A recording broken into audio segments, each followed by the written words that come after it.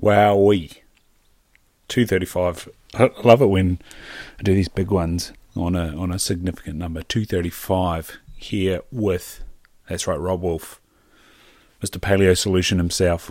Wired to Eat, The Sacred Cow, of course, which is a book and a film. Be sure to check that out. Yes, you did see Robb Wolf there on Joe Rogan a few weeks back. What an honour.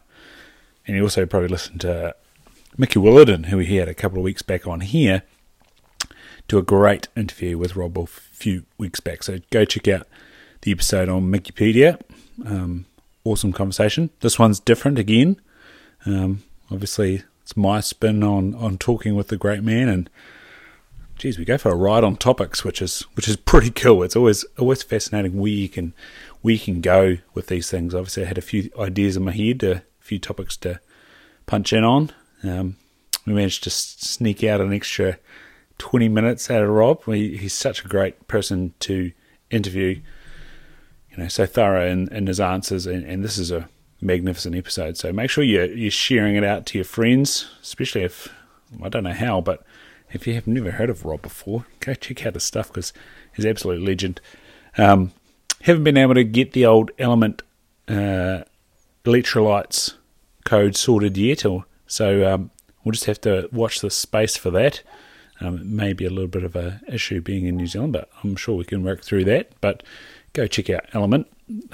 Fantastic stuff. I took it up the Kaimais the other week, and yeah, it was marvellous, especially waking up the next morning after charging it up that hill. I think just over 2 hours to get to the hut where it's a recommended 3, and it's a good 400 metres up, which is nothing huge, but it's enough to get the old blowing going. I definitely wasn't nasal breathing climbing up there.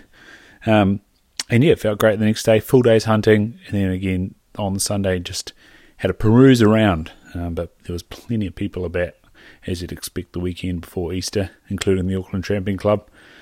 So yeah, the only deer I saw was whilst I was charging it out the track, and always the case, not always the case, but often the case. Yeah, so it was regular programming there, hunting in the Kaimais. That saying, there's no deer in the Kaimais, was almost holding true.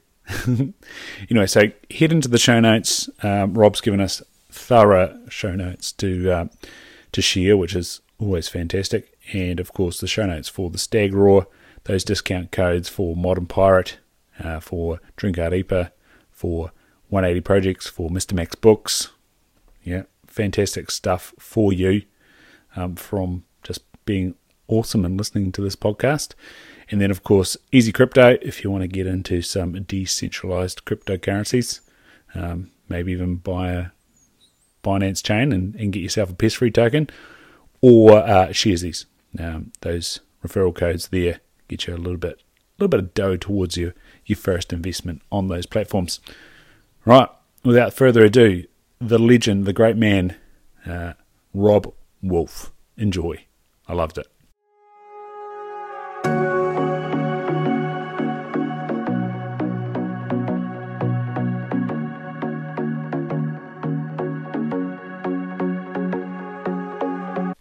What an honour, Mr. Robb Wolf. Thank you so much, mate. It's the power of social media. You've had the opposite side of social media, but sometimes it works out, man. It's funny. I've learned more because of social media interactions. You get even a small group of people that are into the same stuff you're into, and it could be like jiu-jitsu or nutrition or whatever. But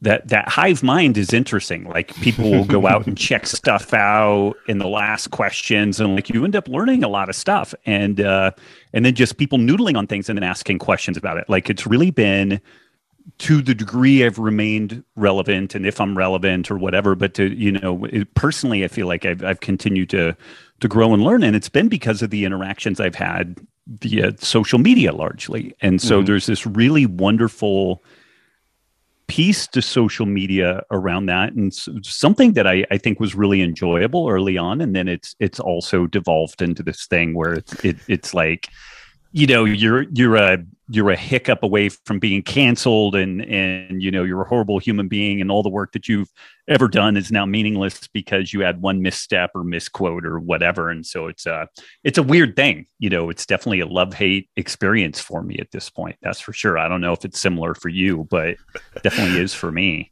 It was fine until yesterday. I got a community guideline. It's the Raw here. As I said, we in autumn, so for the red stags roaring, so Raw.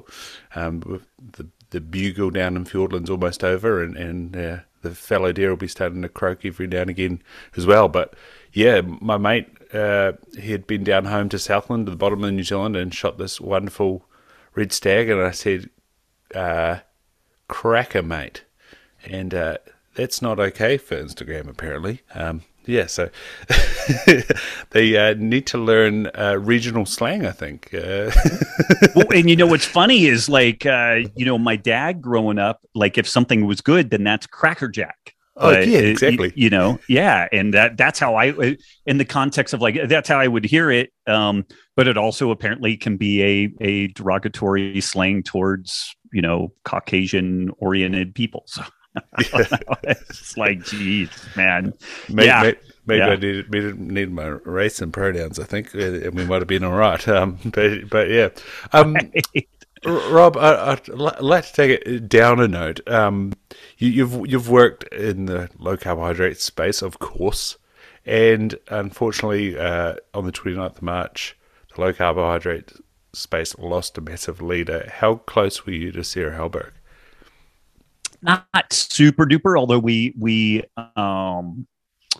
I had her on my podcast, I believe, twice, and then we weren't folks that would routinely email back and forth and everything, but whenever we hung out, I think the two times that we hung out in real life, we spent 8 hours together, just chatting and eating food and all that. And she's interesting to me in that folks, too few people were either around or remember a time when you were really hard pressed to find a well-respected physician stand up and say, yeah, a low carbohydrate diet is a great intervention for someone like a type 2 diabetic or even a type 1 diabetic. And her YouTube talk was really something else when it happened. And the thing that kind of chaps my backside is that I really appreciate what Verda is doing and has done, and it's not perfect, but it's also it's a show me a better proof of concept of people doing metabolic therapeutics to a really well quantified endpoint. It's we are going to reverse type 2 diabetes. Here's our benchmarks and all this stuff. And Sarah was she was almost a more she was more valuable to Verda than Verda was to her, in my opinion, in the beginning. Yeah. Because Verda was, Finney and Volek and what, and I love those guys, but people could just kind of shit talk and poo poo that stuff. And it's funny because Finney and Volek have great bona fides on the randomized, on the kind of bench research side. But then Sarah, as a practicing physician, it's kind of funny because this stuff seems to go in kind of cycles, but a practicing physician is no, I reverse this stuff all day, all the time, using a low carb diet. And then they start citing all these examples. It's not randomized controlled trials, but goddamn if it's not influential, and I think that was something that Sarah really brought to the table with that, particularly in the beginning. And again, I've been in this space since 1998. You can still, using the Wayback Machine, find me on the old Fred Hatfield forums, the Dragondoor forums with Pavel Tsatsulin and stuff like that. And so I've been in this thing a long time. And Gary Taubes is an imperfect individual. I think he's kind of latched onto the insulin hypothesis a little bit too hard. But when he did his soft science of dietary fat piece in 2001, there was nothing else out there. It was like the wilderness. There was this tiny little subset of ancestral health, low carb, but it was so fringe. There was no New York Times, front page piece on it. There was no like Science magazine piece on it. And I think that I disagree with a lot of how Gary has progressed over time, but at the same time, I can easily acknowledge the massive impact he had with his early writing, with Good Calories, Bad Calories. He deserves a lot of acknowledgement for that, and we should continue to be critical of where people come up short. And I think similarly, but with Sarah, she knew that a low carb diet was just a singularly unique therapeutic for a beneficial outcome with metabolic disease, specifically type 2 diabetes. So she couched her stuff in a way that was just very defensible, very honest. And I think that she was one of the most important people in the space, because of that. I don't know if I rambled on too long, for that, but no, absolutely. Yeah. And I was looking at one of the obituaries that Verde Health wrote, and they sort of said exactly that when they connected in 2015, which you kind of think about, like, 1998, 2001, 2015, her DED talk, and then 3 years later, 2018, the needle shifted, and Diabetes USA and Europe and UK said, maybe we can reverse diabetes, and maybe actually our sort of low carb diet is quite well researched, but medications, right, yeah. Right, and then even now in Australia in October last year, they also followed suit, so that took them another 3 years, and we're just waiting for a certain person to retire, I think, in one of our universities here in New Zealand for that to come through. But as New Zealanders, we kind of are associated with Australasian networks, and so it might be a little bit quicker than the 10 years behind the rest of the world that New Zealand usually has. Right. Yeah. But again, it's interesting in Australia's acknowledgement of reversal of type 2 diabetes. There's a little thing quoting a paper from 2003. And they also, with the Verde Health, they only want to quote the 1 year data. They don't want to quote the 3 or 5 year data and mention the cardiovascular outcomes. Fascinating. Yeah, it's just like, what a system. Right. It's we before COVID, we had a reach out from a small sovereign nation in the Caribbean that is they have a regenerative ag crisis because they've abandoned all the food production on their island, and which used to be a lot of grazing, interestingly. Mm-hmm. And now their island is desertifying because the grasslands that are there co-evolved with grazing animals. And if you remove the grazing animals, the grasslands die and they become desert, and then the island starts washing into the ocean. So they've got that problem, but they have a massive problem with type 2 diabetes specifically, and metabolic disease more broadly. And they see the writing on the wall. Like they're 5 or 10 years away from like absolute insolvency as a nation, trying to deal with picking themselves up by their own bootstraps, paying for a problem that is exponentially growing. Like drug cartels don't make enough money to pay for type 2 diabetes. Like there was I saw an article the other day that the drug cartels selling cocaine are taking an interest in the sugar and diabetes relationship because it's costing them so much money dealing with like capos who are becoming sick, and like their families are becoming sick, and they pay for their healthcare. Like, so even the mob is having to deal with this stuff. But the smaller the nation, I think the more like shit's going to get real fast. And you can say plant-based all day, and like there's certainly, people can vegan their way to type 2 diabetes reversal if they do it correctly. But if your primary problem is a difficulty in dealing with the metabolism of glucose, if you really dramatically limit glucose exposure, there's a pretty strong chance that we're going to start moving things in a favorable direction. People with PKU, we limit their phenylalanine exposure, and on and on and on. Like, this isn't a surprising, like, novel idea within metabolic therapeutics. If you have a logjam metabolically with a substrate, maybe you limit that substrate to some degree, and then we figure out some other ways of dealing with that. So it'll be interesting. Like,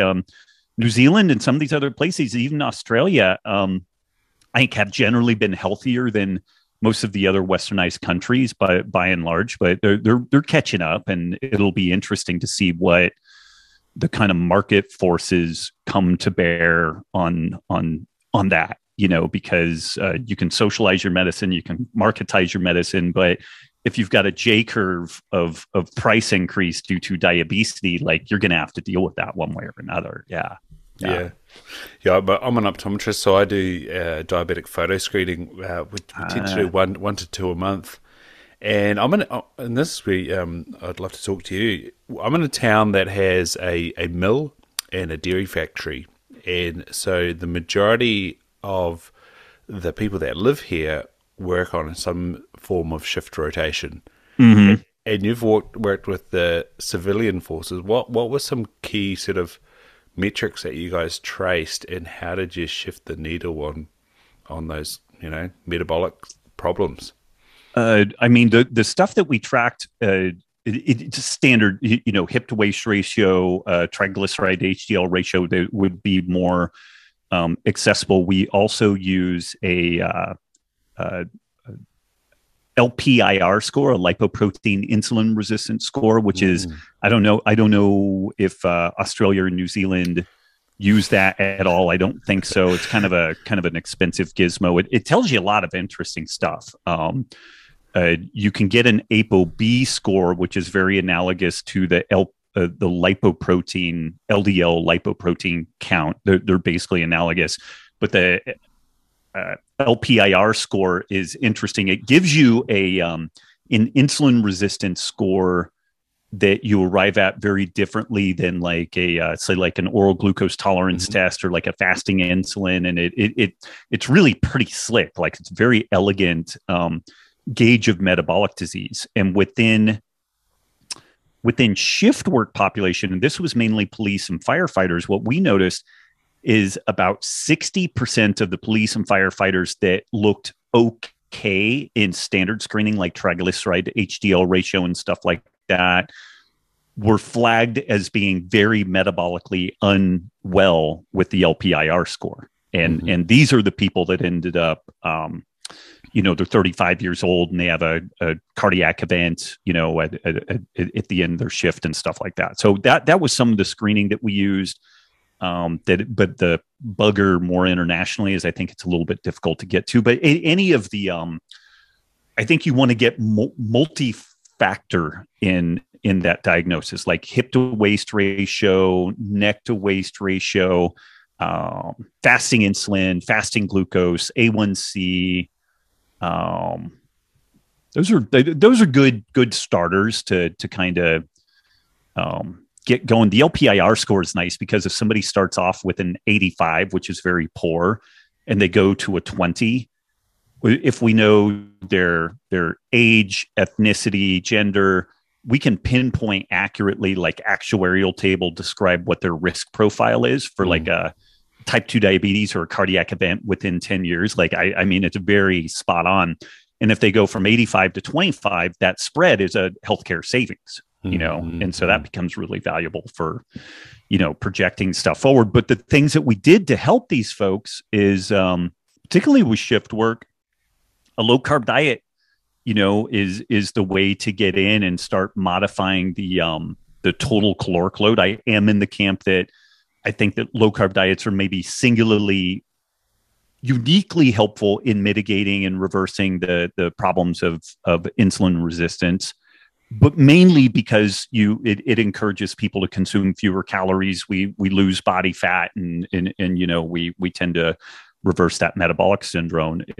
But it's not the only way to do it. But in that shift work population, what's really difficult to deal with is the fact that they are sleep deprived. That induces insulin resistance. So I, the numbers vary a little bit, but you could make the case that somebody who is sleep deprived from shift work, even from one night or multi nights, for periods of time, they are just due to the sleep deprivation, they are as insulin resistant as a type 2 diabetic. So then anything that they eat has kind of double the impact on them. And the main way that you could control that impact was through a low carb diet. So for a non-shift work population, I would be more flexible with like, oh, maybe you want a little higher carb, maybe you want a little lower carb. Like I'll make that a little bit more up to personal preference. Within that shift work population, like the last lever that you have, you do everything you can to improve their sleep. So when they do sleep, it's like a blacked out room. They wear blue blockers before they go to bed. It's cold. You try to eat your last meal 3 to 4 hours at least before they go to bed, so their body temperature can drop. Like you do all the good sleep hygiene stuff, but you have to control for that insulin resistant state that comes as a consequence of sleep deprivation. Mm-hmm. And in my opinion, the best tool you have for that is that low carb diet. And again, mainly in my opinion, what's happening there is that we're not further insulting the body. It's insulin resistant due to the lack of sleep. Let's not throw a massive amount of carbs on top of that. Let's provide some fuel that isn't going to exacerbate the insulin resistant state, but that also, because of the high protein, adequate fat, maybe some fibrous veggies and whatnot, that fosters some satiety so that we're then not overeating on the back end and then causing insulin resistance, not just from sleep deprivation, but also from overeating, which is the other part of that. Yeah.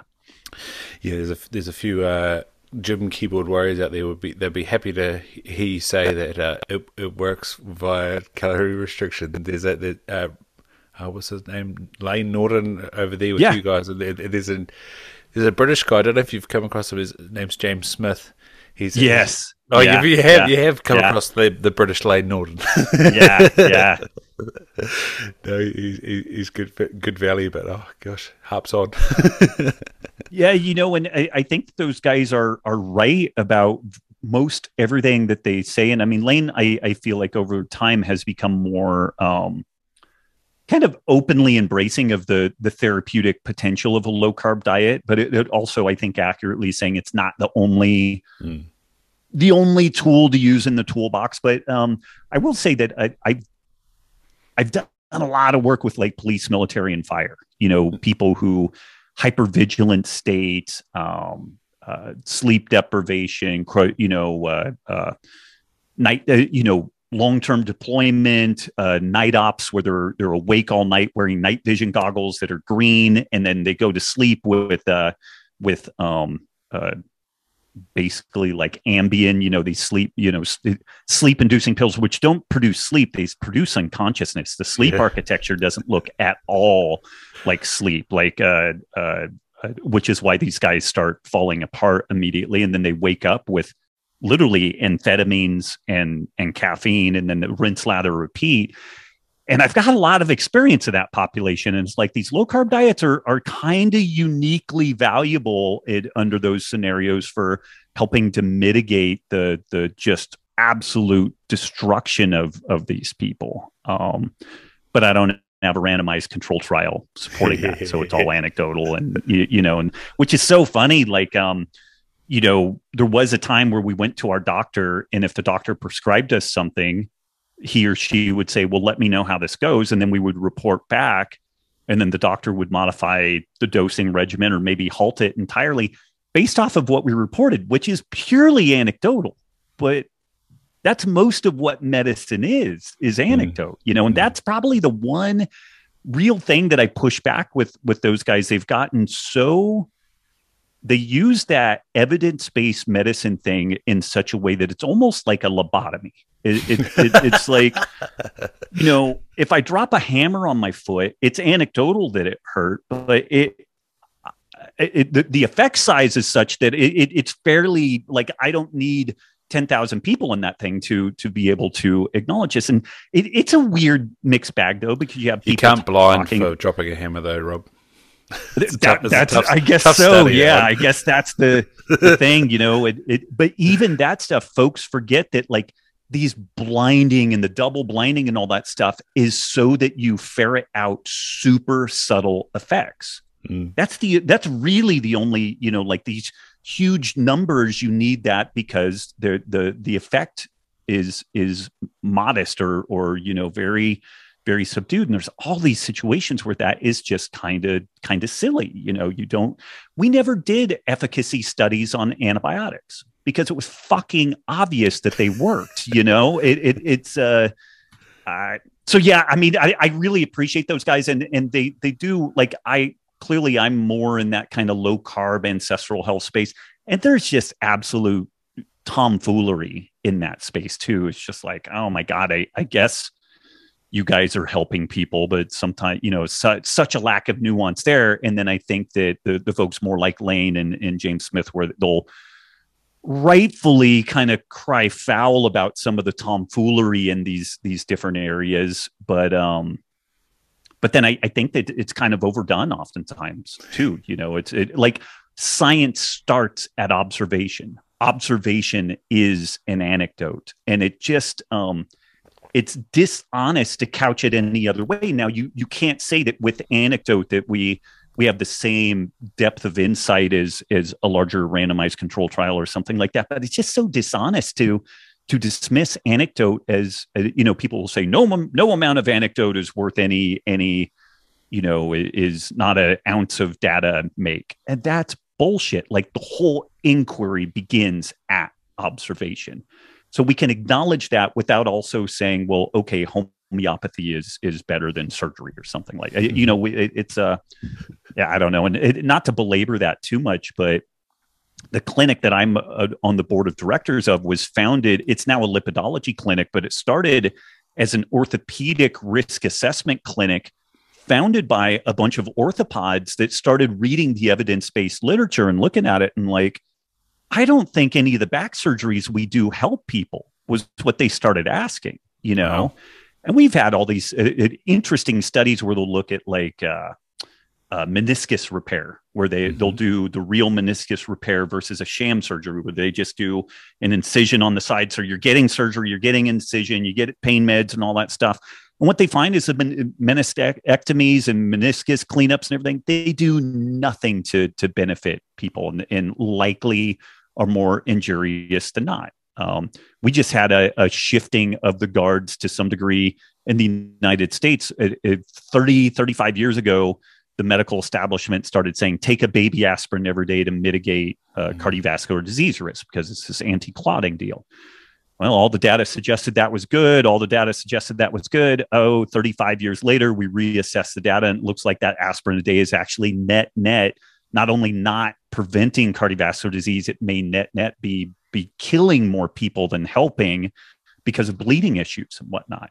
Like, it's so like none of this shit's like written in stone. None of it, science is never done. This is one of the huge ass chappers for me about COVID. It's like the science is never settled. Like unless we're talking about a pool table and Newtonian physics, it's like that's pretty buttoned up. Like if I know the mass of a ball and where it gets hit and the velocity and everything, we can predict with outstanding, ability where that thing's going to go. But once you get into a complex system, it's kind of all bets are off. And I guess that I'll shut up here. My coffee is kicking in, I guess. But this is one of the things that just is I think as good as the work that a lot of the folks in the kind of like evidence-based nutrition or medicine scene do. They're really dishonest too. Like they're not. They would further their position by having the nuanced spot that like, oh, but let's not forget that science begins with observation. Like that is my whole bitch about a ton of people in that part of the space. And then the people that are like, it doesn't matter what your lipoprotein count is, so long as your insulin is low and you'll never get cardiovascular disease and stuff like that. Like we just kind of have to deal with them as they come up. So yeah. Yeah, and I think that the nuances you're talking about and the sort of relationship you have with your doctor, you just got to look at when you and your wife slapped continuous glucose meters on, slept and ate the same or similar things, and the variance of response, or like you shockingly say, different. Yeah, Shockingly that crew of different. firefighters, they're all in the same shift, but one's out the gate, and for somehow the other guys all good. It's Yeah. it's a system thing, and there's going to be ups and downs, and it's quite crazy, shockingly different. I like that. Yeah. I don't know how applicable this is, but folks will ask a question, is caffeine intake good or bad for people? It could be for sleep or cardiovascular disease or whatever. There's a lot of variables to it. But the population-wide half-life for caffeine, like if I consume 100 milligrams of caffeine, how long on average is it until I have 50 milligrams of caffeine? And then how long until I have 25 and down? And the human population spread is about 8 hours is the half-life of caffeine. There are fast metabolizers that clear it in as little as 4 hours for the half-life. And there are slow metabolizers that are as long as 36 hours. Now, I don't know if there's that much that's an almost tenfold difference, which is shocking. So the question of, is caffeine a good or bad item for a given individual? For the fast metabolizer, doesn't really matter. Like even in the evening, it probably doesn't matter all that much. It's not going to affect his or her, sleep. For the slow metabolizer, the coffee that they had yesterday is still fucking up their sleep today. And so it's a real deal. There's a massive difference there. I don't know if there's a tenfold difference in like protein needs one person to another, or fiber digestibility one person to another. I don't know where those tenfold deltas exist within standard physiology, but just knowing that there are a few tenfold differences in physiology within a human population should cause us to pump the brakes a little bit, where it's kind of like, okay, we really do need to individualize this stuff. Like we've got these broad categories of the way that we tackle things. And then if we're really going to help people, like we have to acknowledge the individual, which then ironically brings us back to anecdotal level. We don't have a randomized controlled trial for 1 million people of that specific genotype to know how this is going to go. We have to just tinker and experiment a little bit. Yeah, and then you look at things on the systemic level. It was funny last night. This guy John O'Frew in New Zealand, who's working in the regenerative space, he's following very much the Paul Salatin of ideas of moving things fast. So on our flat land here in New Zealand, we have a lot of dairy farming going on, which does do quite a small paddock rotational grazing. They're all about what they've got left is residual, how much the cow's eaten, because of course that shows up in their VAT. And then on our marginal land, it's sheep and beef, and sometimes at large scales. And then we have quite small levels in New Zealand of arable land. That's sort of these big glacial riverbeds that have huge nutrients in them, and they're in a drought situation. Well, I don't know if it's still the case. And then, of course, as I said, it's about to be winter, so the growth of things on that country is a bit rough. But he sort of brought up the topic last night. He had some Glad, the brand, they make the wrap and things like that, Glad rubbish bags that were made of 50% ocean plastics, and he had bought them. And then he was kind of thinking about it. So you've got 50% of the problem you're making, and you've added another 50% to the problem. And then he asked the question, what about, inverted commas, the food production system? Is it about feeding people, or is it about continuing a system that pays people? Right. I was like, oh, mate, you're opening up a can of worms. But how important do you think the locality is for nutrition? Greg Fettke from Australia has talked about fresh, local, and seasonal and I think that's a fantastic way to go in terms of your sunshine, your sleep, your glucose sensitivities, and just quality food. Really, if it hasn't gone through a process, it's probably pretty good. Yeah, it's I tend to make everybody angry on this, because even though I'm kind of libertarian in kind of political orientation, I'm not which usually just being libertarian is enough to piss people off. Like I've kind of noticed as a jumping off point. But coming to New Zealand, mate, they got 11%, because we have a multi-partied sort of parliament, and 11% last time. That's not bad. That is not bad, and it's enough of a seed to maybe affect some benefit there, if there is benefit to the most of the kind of classical liberal ideology that underpins libertarianism. But I think that we have this highly networked world. I think there's some miraculous stuff to that. Like, it's really amazing that some people will decry the fact that a avocado from Oaxaca, Mexico, ends up in Ontario, Canada in December. I'm not that off put by that, because I think global trade is good. I do think that there become these interesting, weird artifacts that happen, though, like in the United States.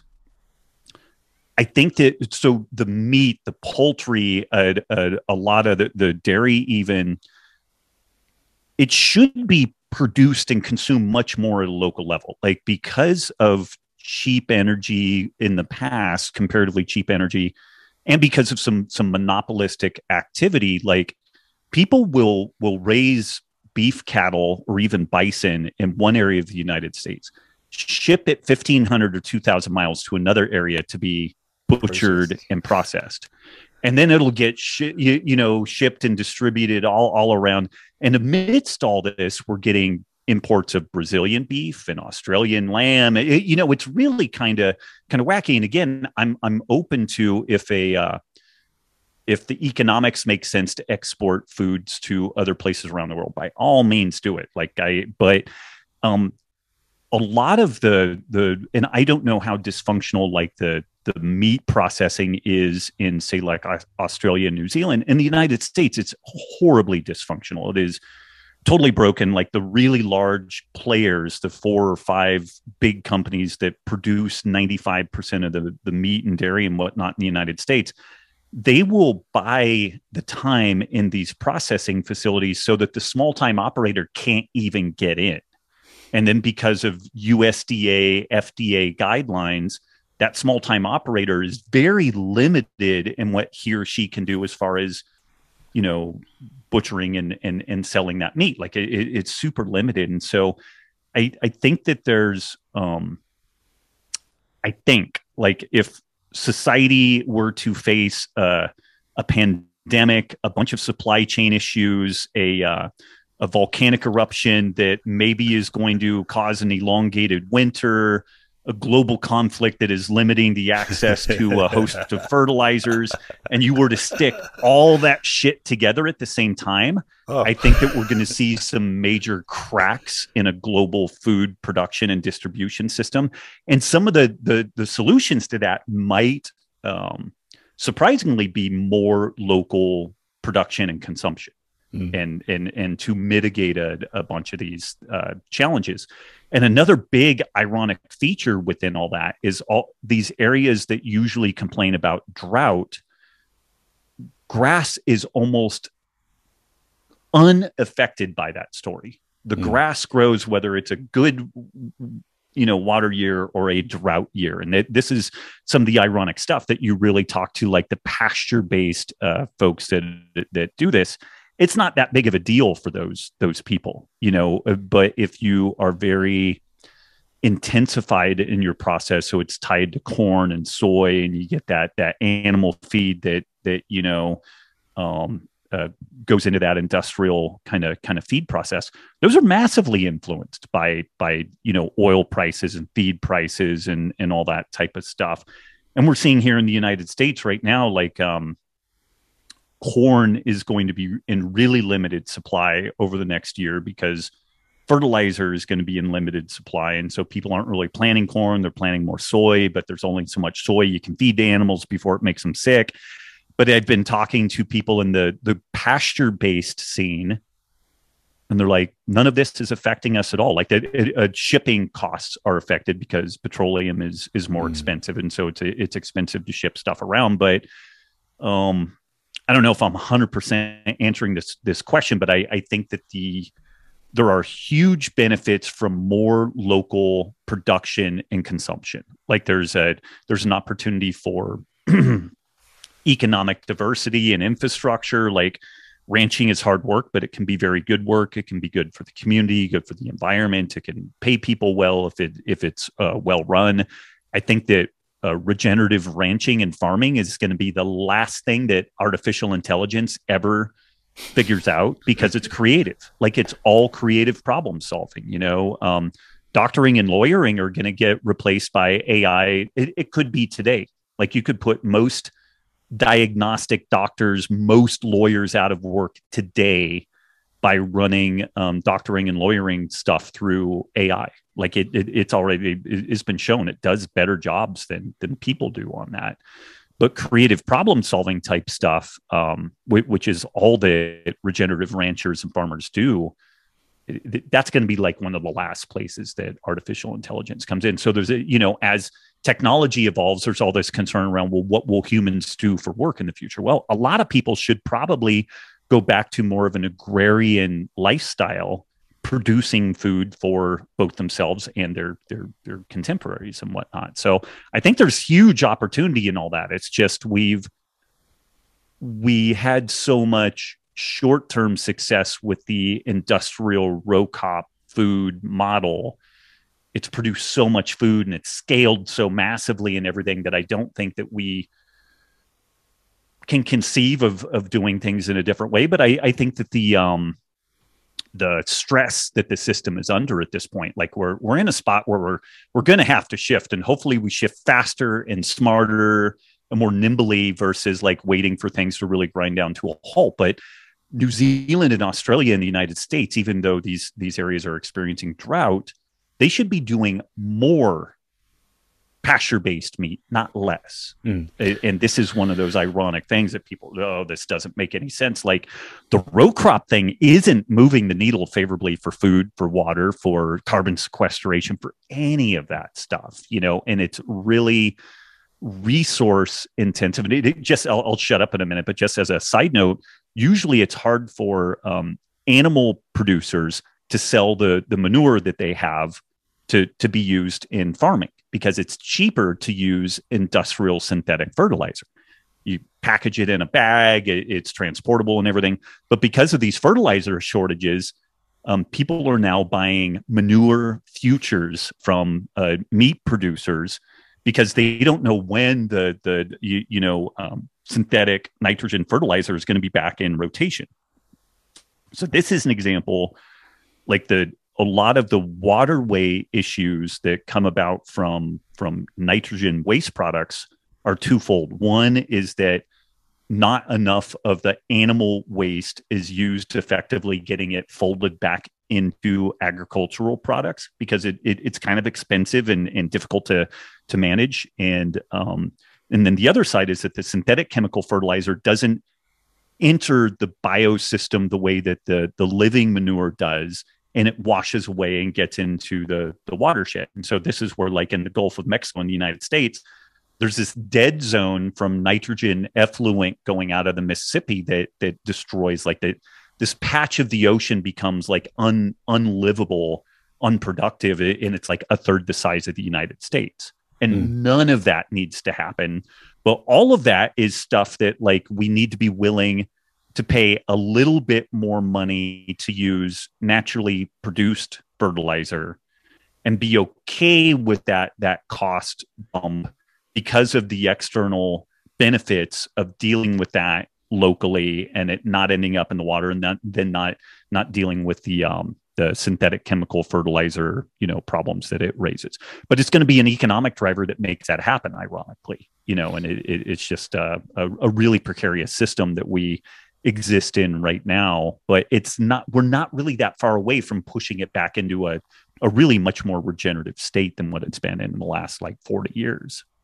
Yeah, like I think with New Zealand, we're lucky, I guess, that we have so much marginal land, and so we have worked for years and years and years on pastoral farming, and so Right. that's very much key to it. And then we have these in our high country, these large scale pastoral leases where merino sheep and just normal sheep as well run around in the mountains and the hills, and we're very much in agricultural roots here in New Zealand. Lots of the migrants from the UK and Ireland were all coming out here to come farm, and we have a television show on a Sunday night here called Country Calendar, and the one last week was this. It's called a crown lease, so they lease off the government or maybe even the Queen over in England, if you want to put it that way. But they had this little corner that was in a horseshoe where they had no longer grazed this area, and it was barren. And he was showing the tussocks in the mountain grasses that they were grazing with the sheep, and then this corner.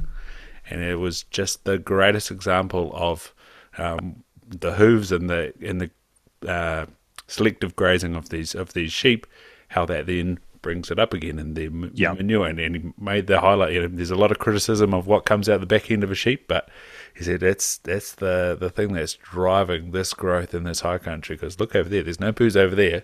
There's rabbit poos over there, and we try to shoot them. We're pretty good at it, and they've got so one of the releases of red deer in New Zealand was on this property, and they've got a private hunting block on there, and again they're managing these deer and getting awesome results because there's just great nutrition up there in these mountains, and they've been glacial, and so there's all these nutrients. And I think that's also where New Zealand is quite good. We're reasonably good at digging up minerals, and we've got plenty of companies that are working with sort of seaweed and fish meal and that type of things. Back to your question about producers, we have a few producers, so it's not a monopoly.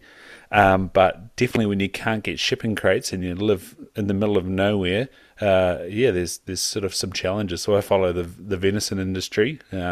First Light Boys send them over to you guys. I think they every now and again, I think at the start of the Bugle, they chuck a venison sandwich at Arby's, and for all the elk hunters. Oh, nice. Yeah. But it's been fascinating watching venison markets, and I follow one of the other dairy producers.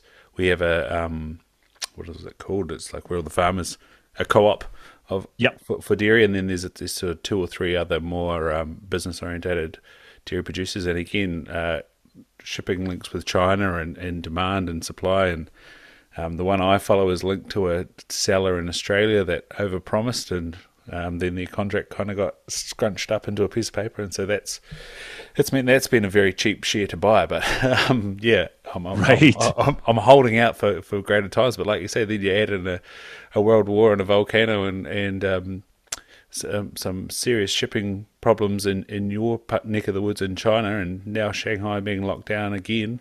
It's kind of like, oh wow, how's this all going to go with this international food system? Yeah. It's it works reasonably well while it works, but it's remarkably unresilient. There's no redundancies to it, and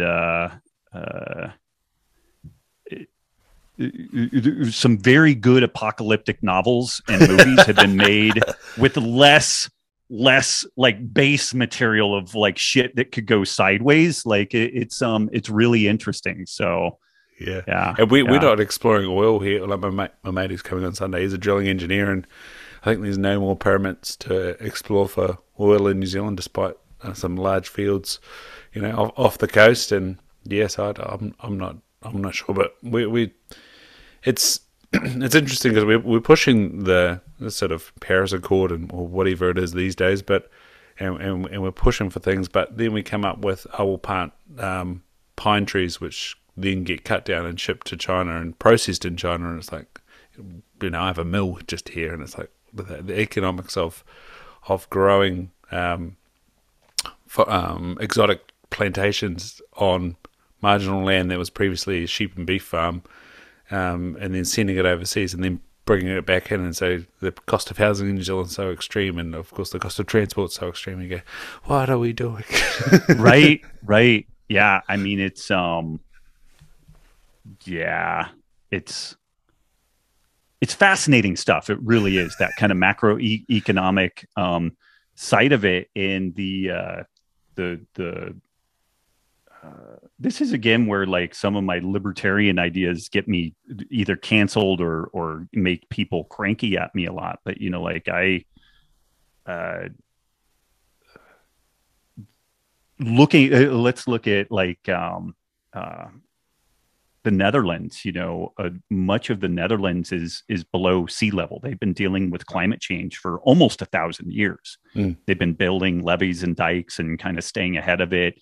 And part of the reason why they're so good at that is they're a pretty wealthy nation. Like they're, first world and industrialized and have a good economic base. And they took over a bunch of colonies for a while there too. Yeah. I mean, so there's stuff there. Like there's some legacy there, but it's like, well, what can we take from that? Do we need to panic about climate change? Do we need to think about having billionaires fly airplanes around seeding the upper atmosphere, trying to create a winter? Whatever, this is one of the things that's really difficult for me, and it's hard to even have a conversation around it when you really read what the climate scientists are suggesting as like worst case scenarios. They're concerning, but we can deal with this, particularly at a global level. And if we make people, the worst thing that could happen is that we enter these climate change scenarios and we still have a significant chunk of the global population in poverty. If these people are middle class, which is the direction we've been going, we have amazing infrastructure to deal with these climate change challenges, air conditioning and dikes and levees and water, first world water infrastructure and all that stuff. But if you don't get to that, then these folks are going to have a much more difficult time of doing it.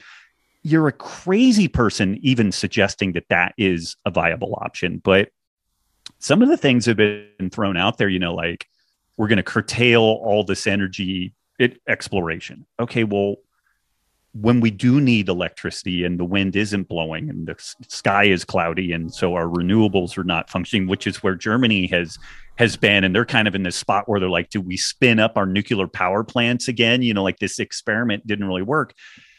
They get really harangued for it, and it's difficult.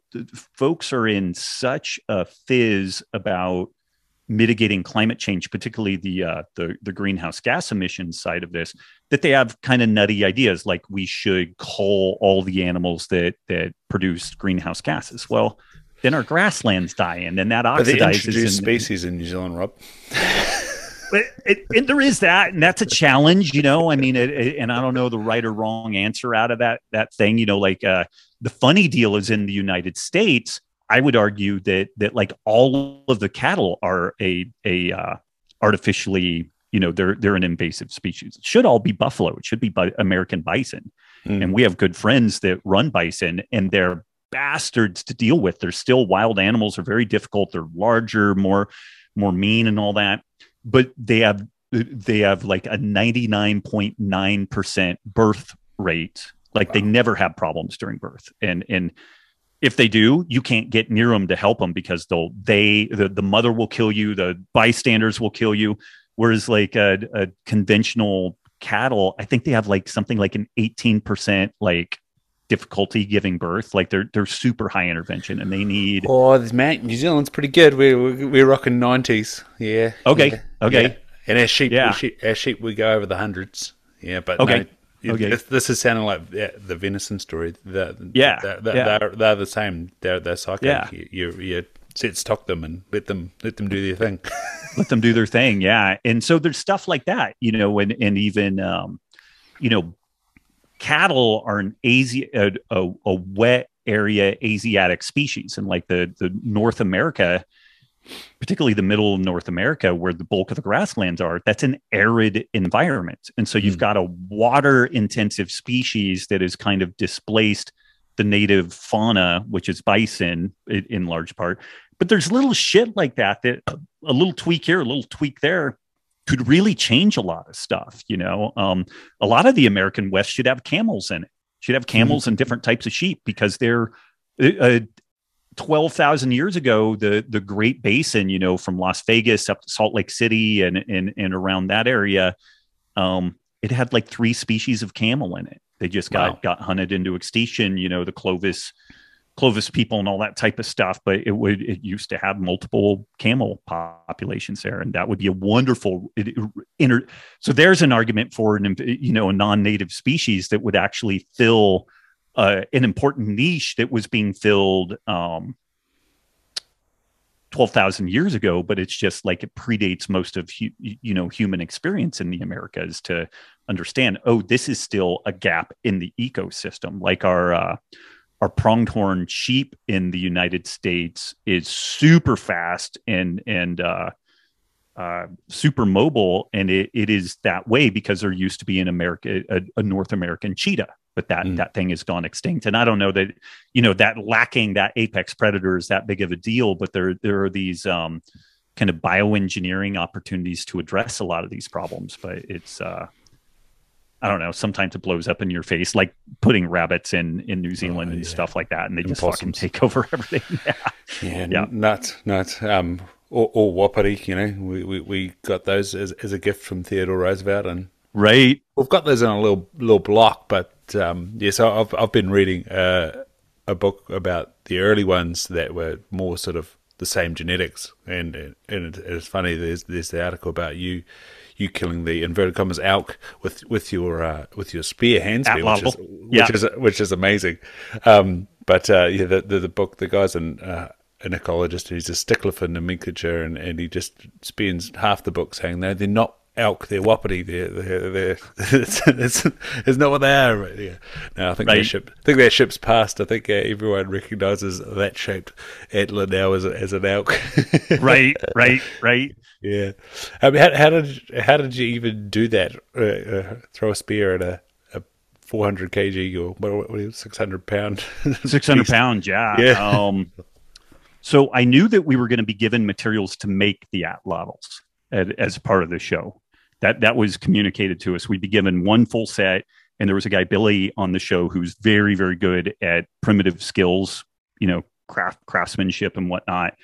And then we would be given the raw materials to make more. And so before the show, I made my own atlatl, and I practiced like 6 hours a day with it. And I got reasonably good, and each set is a little bit different, but I got reasonably adept with it. But I didn't go out on the first probably 6 or 8 days of hunting, because the folks doing it were just kind of knuckleheads, and there were a bunch of camera crew with them. And I'm like, this is not going to work, And so it was like day 10, and it was just myself, Billy, and this woman, Manu, who's actually New Zealander, I believe. And she's from New Zealand, Manu Toiko. And we went out and we said 2 camera people, long distance only, like 1,000 meters away. That's it. And then we will wear GoPros and be mic'd up and all that. And so you've got your local there, but you can't be right on top of us. And we just spent a long time trying to get. We got out before the sun came up, and we got up on this ridge line where the sun was coming up behind us. The wind was blowing from the elk across to us, and we got within 30 yards of these critters. I missed my first shot and then hit it on the second shot. And I actually, 1 second here.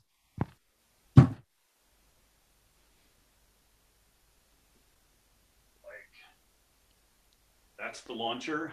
Wow. And this is the dart. And you can see right there, that broke off. Yeah.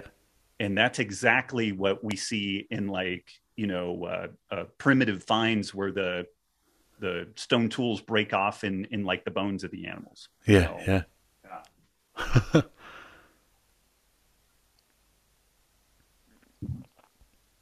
But basically you just get hungry enough that, when you don't eat anything for 10 days, you're like, I'm going to make this work come hell or high water. So yeah. You were super on edge. So is that the office that you're in there, Rob? Yep. It was a garage 8 months ago, and then my father-in-law and I converted it into an office. Yeah. And so, where are you based now, and how do you go about running your businesses? Oh man, I'm in Kalispell, Montana, and which is part of the Flathead Valley. And I mean, we do the Healthy Rebellion, which is this online community. We do 3 times a year resets. We do the podcast. You know, and then I have this element company that I'm a part of, this electrolyte company. And fortunately, we have a good team that runs most of the operations with that. But, you know, we're lucky in that I'm 23 years into doing this stuff, you know, and so I've figured out kind of where my strengths are, and I've been able to find some people to help me in the areas that I'm not that strong. So really for the first time in my life, I'm only doing the things that I'm really pretty good at. Like I enjoy doing podcasts. I don't want to travel to do speaking gigs, but I'm really excited about having people come to the Flathead Valley and visit us here and do some speaking gigs and stuff like that. So I'm going to start spinning some of that up. But, you know, we run this Healthy Rebellion, we run this Element company, and then I'm a early stage investor in a lot of different like health and regenerative companies. And so I'm advisor on those. And I'm fortunate that I have a decent skill set and experience set. So I've been able to help some companies that are, you know, kind of up and coming in this health and regenerative ag space. And I mean, that I don't know if that's super answering your question, but that's kind of what I do. And you know, it's somebody smarter than me probably could have got to this spot where they zeroed in more on what their specific unique talents are earlier. Mm-hmm. But I you know, I'm at this spot now where I do some writing, I do some podcasting, go on, you know, shows like yours. And I feel like I'm able to provide some value doing that. And I really legitimately enjoy it. And it keeps me kind of cognitively engaged. Like it makes me continue to ask questions and think about, you know, what I'm up to, whether it's the nutrition side or the you know, more regenerative ag side. So, and it's, you know, we're dealing with some of the most complex systems known, you know, like climate, biology, ecology, human physiology. So there's never not something that you could be curious about and try to draw some, you know, some deeper insight out of. Yeah. How much on a micro level did running a couple of CrossFit boxes then scale out to, you know, working with business and micro human performance and physiology? You know, it's interesting. So, I mean, it taught me a lot. It in a lot of ways that brick and mortar gym facilitated doing everything else that I've done. So wow. Like even being on the board of directors of a medical clinic, a lot of the insight that I was able to provide to them in this like risk assessment process that they did.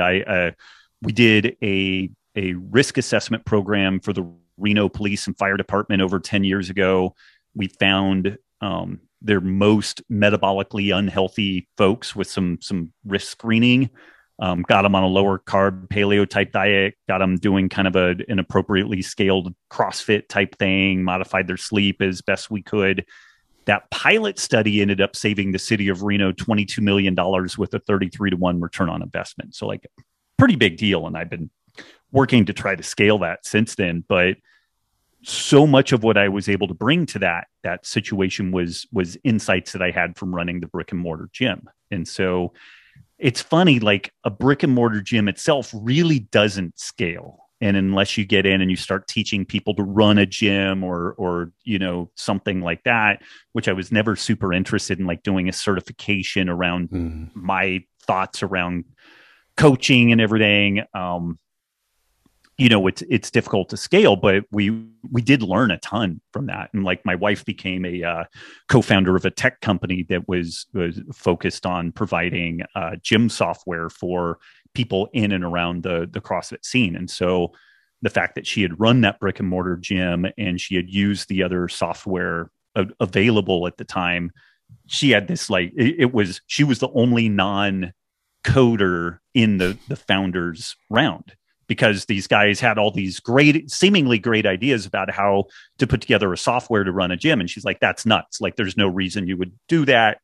Here's the reason why, because she understood, like, from okay, somebody's going to give me a phone call, an email, or walk through the front door, and here's where I start building a relationship with them, within our CrossFit gym. And so she was able to take it from that level and then really help that to inform the product development. So those things were really, that brick and mortar exposure was definitely valuable, but it also, I kind of laugh sometimes because we put every bit as much effort into that gym as we were in there for 10 years as what you would do with like a Twitter startup or something like that. And there's nowhere near the fucking payday that there is, I mean, we were able to sell the gym and we did good with that. And the folks who took it over did well with it. And they took it to a whole other next level, which was awesome. But we've been around startups since then. We've known people in startups. We've been parts of other startups. And we're like, we worked harder in the gym than we did with this. And there was never going to be the potential payday that there was with like a tech company or even a supplement company or something like that. So that's interesting, but it also that time in that brick and mortar scenario and working with lots of people. And also I got to travel the world a fair amount and like give nutrition seminars and work with the CrossFit certification staff and everything. Got to meet a lot of people and had a lot of experience. And I think learned a fair amount about how to do things and not to do things and just kind of think differently about how all this health stuff rolls out. Yeah. And then the rollout, of course, you took your at-home electrolyte mix without any sugar to scale. Like, how good is that, Rob? It's bloody delicious. And actually, I took it hunting the other week, and I enjoyed the lack of sugar and that sticky aftertaste when you're trying to sit there and concentrate. yeah, that's awesome. Yeah, and that was like a problem hidden in plain sight that we 5 years ago I had no thought that I would be like selling people salt and electrolytes, but we kind of just tripped and went into it and then realized, oh, this is really a legitimate need. And nobody's really tackling it in the way that I think is smart, So that was a weird thing. And, I guess that's one thing, if folks are trying to think about entrepreneurship and stuff like that, it's hard to do, but if you can find kind of a problem hidden in plain sight, but the thing about that is often that, like, I liken it to like there's a Coke can that's in like the hallway, and like my kids will have shit out and I'm like, would you put that away? And they don't put it away, but they just keep moving it. But instead of actually dealing with it, they don't, but you just keep shuffling it around. And that's what we did with this electrolyte problem. Like there were all these issues that I eventually realized, oh, that's an electrolyte problem. Well, here's a home brew, deal with that. And then people are like, this home brew is cool, but I can't travel with it. And there's nothing convenient. And none of the products on the shelf meet the need. And then I was like, do you think we should make it? And people like, yes, you idiot. Like, that's what, what I've been insinuating for 3 months. That's what I'm asking for.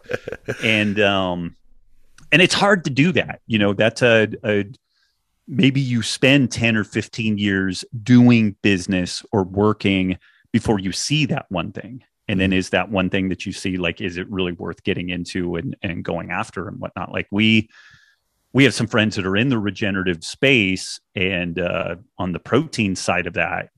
And we were talking to them and like, it's been a shit fight for them the whole way. And we started talking to them, and I'm not going to give away details on this, but it was basically like, we figured out that one of the biggest challenges they have may end up being the most lucrative side of their business and way easier than what they've been doing. They were just like, holy shit, and we still don't know. I don't know. There's still stuff that needs to be vetted out, but it literally was a problem hidden in plain sight. Like they've just been working around this thing, and they've had their eyes on this one kind of more conventional path. And I'm like, okay, so this is a problem, and this problem actually could be your largest revenue generator. You would no longer need to pay to deal with the problem. The problem is now paying you, and it's paying you better than what your main business is.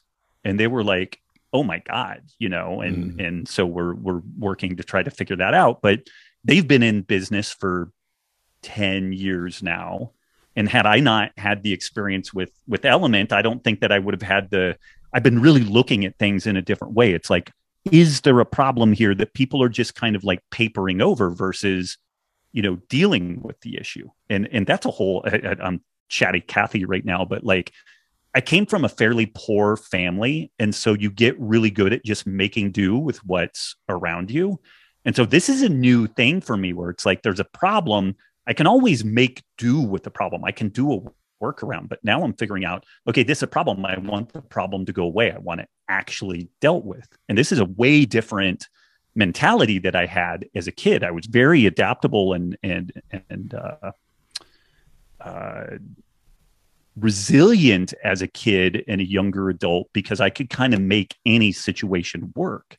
But making any situation work is a far cry from like envisioning how you address all the issues that you don't necessarily like that much. Like that's a way different, mentality to have with it. I'm just now kind of getting in this spot where I'm like, okay, that thing's not optimum. Instead of just kind of making do with it, how do we actually take this pain in the ass part of, somebody's life or somebody's business and turn that into an asset of some kind? Like it's a really different, view. An example just at a macro level is all of the rare earth mining that occurs to get the materials for solar panels.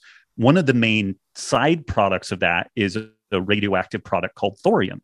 And thorium historically has just been like stuck in these drums and then buried underground.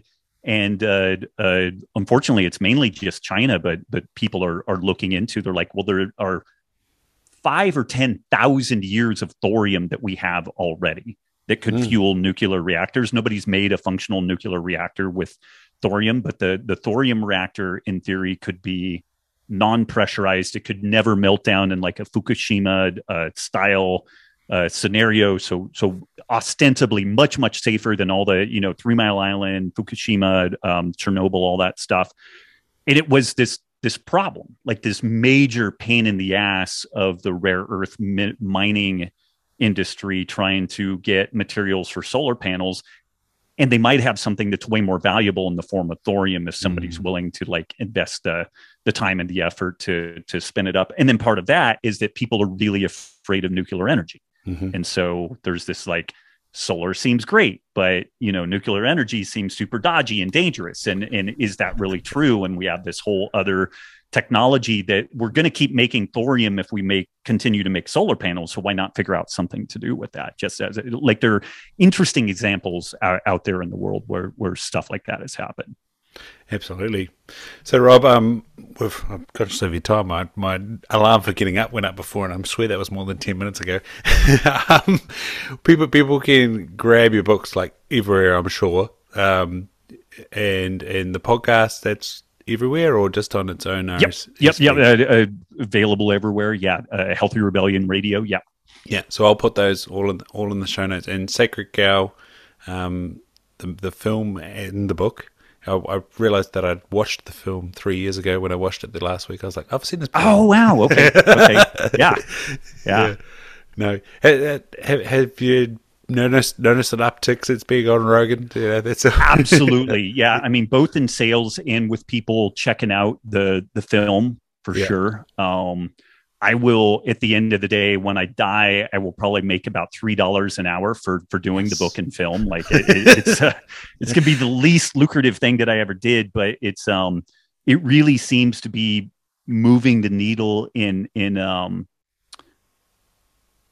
just creating the conversation around like, is every single thing that we hear from media and social media around like animal husbandry and climate change, like is that the lock, stock, and two smoking barrels? Like, is that really the whole thing? Is that the whole story, or is there more to the details? And one of the interesting things that happened after the Joe Rogan show was that a guy made a comment that it was pretty cool and it got liked a lot. And he said, if these guys are only 20% right, it is critical that we figure this out, because getting climate change, this story around animal husbandry and climate change, 20% wrong is going to completely fuck us over. Like it's going to be a disaster. And he said the flip side, if these guys are 90% right, we need to be house on fire, like changing everything, because if we're off by 90% in what the claims are around, say, like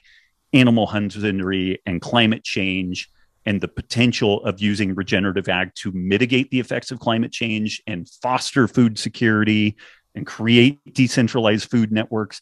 If we're 90% off on that, then we're really, really lost. And that was, it was cool because it like, if nothing else, the guy wasn't saying an emphatic one way or the other. Like he wasn't a complete, you must do what Robb and Diana are suggesting here. But I think that that's a great way to couch this thing. How important is it to address climate change? I would say very important. How important is it to address climate change accurately? I would say deadly important, because we could do all kinds of stuff. Nassim Taleb is famous for mentioning things, from medical interventions or different ecological interventions. But again, like introduction of non-native species. Seems like a great idea. What could possibly go wrong? And it's like, with the best of intentions, but the good intentions don't always play out well in the real world. Like facts and mechanisms and all that stuff end up mattering. So, if nothing else, what Sacred Cow has done is it's provided a reasonable spot for people who are open to the possibility that the standard climate change narrative, but as it specifically relates to animal husbandry, might not be accurate, that there's more to the story, that grazing animals in particular, don't disproportionately consume water. They don't waste land. Like you're talking about, like a ton of New Zealand is not arable, croppable land. Literally the only thing you can do with it is grow grass and grow the animals that eat the grass, and then have the diversified ecosystem that supports that whole thing. That is what that environment is for. 2/3 of the Earth's landmass falls under that category too. And yet we are vilifying the animals that are a non-negotiable feature of those grasslands. You can't remove the grazing animals and expect the grasslands to do anything but turn into desert. We can overgraze those grasslands and screw it up and turn them into desert also. So we have to be mindful of that. But it's that's important stuff to get right.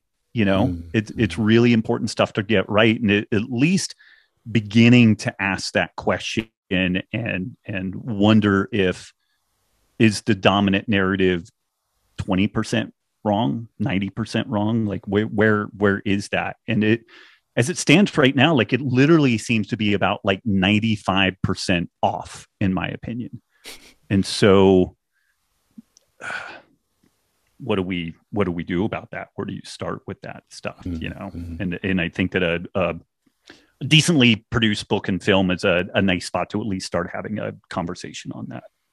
Yeah, no, and it's very enjoyable and very eye-opening film, and you don't beat around the bush with some of the imagery as well, which is good. You're having the honest conversation. It's a bit like hunting. It's like, did you go and catch that? You're like, no, I killed that. Or in your case, you literally speared that. Right. Yeah. Right. Yeah. No. So you've been super generous with your time, Rob. Your answers have been amazing. You talk about being a, nattering Nancy. It's fantastic, mate, and it's been awesome to pick your brain.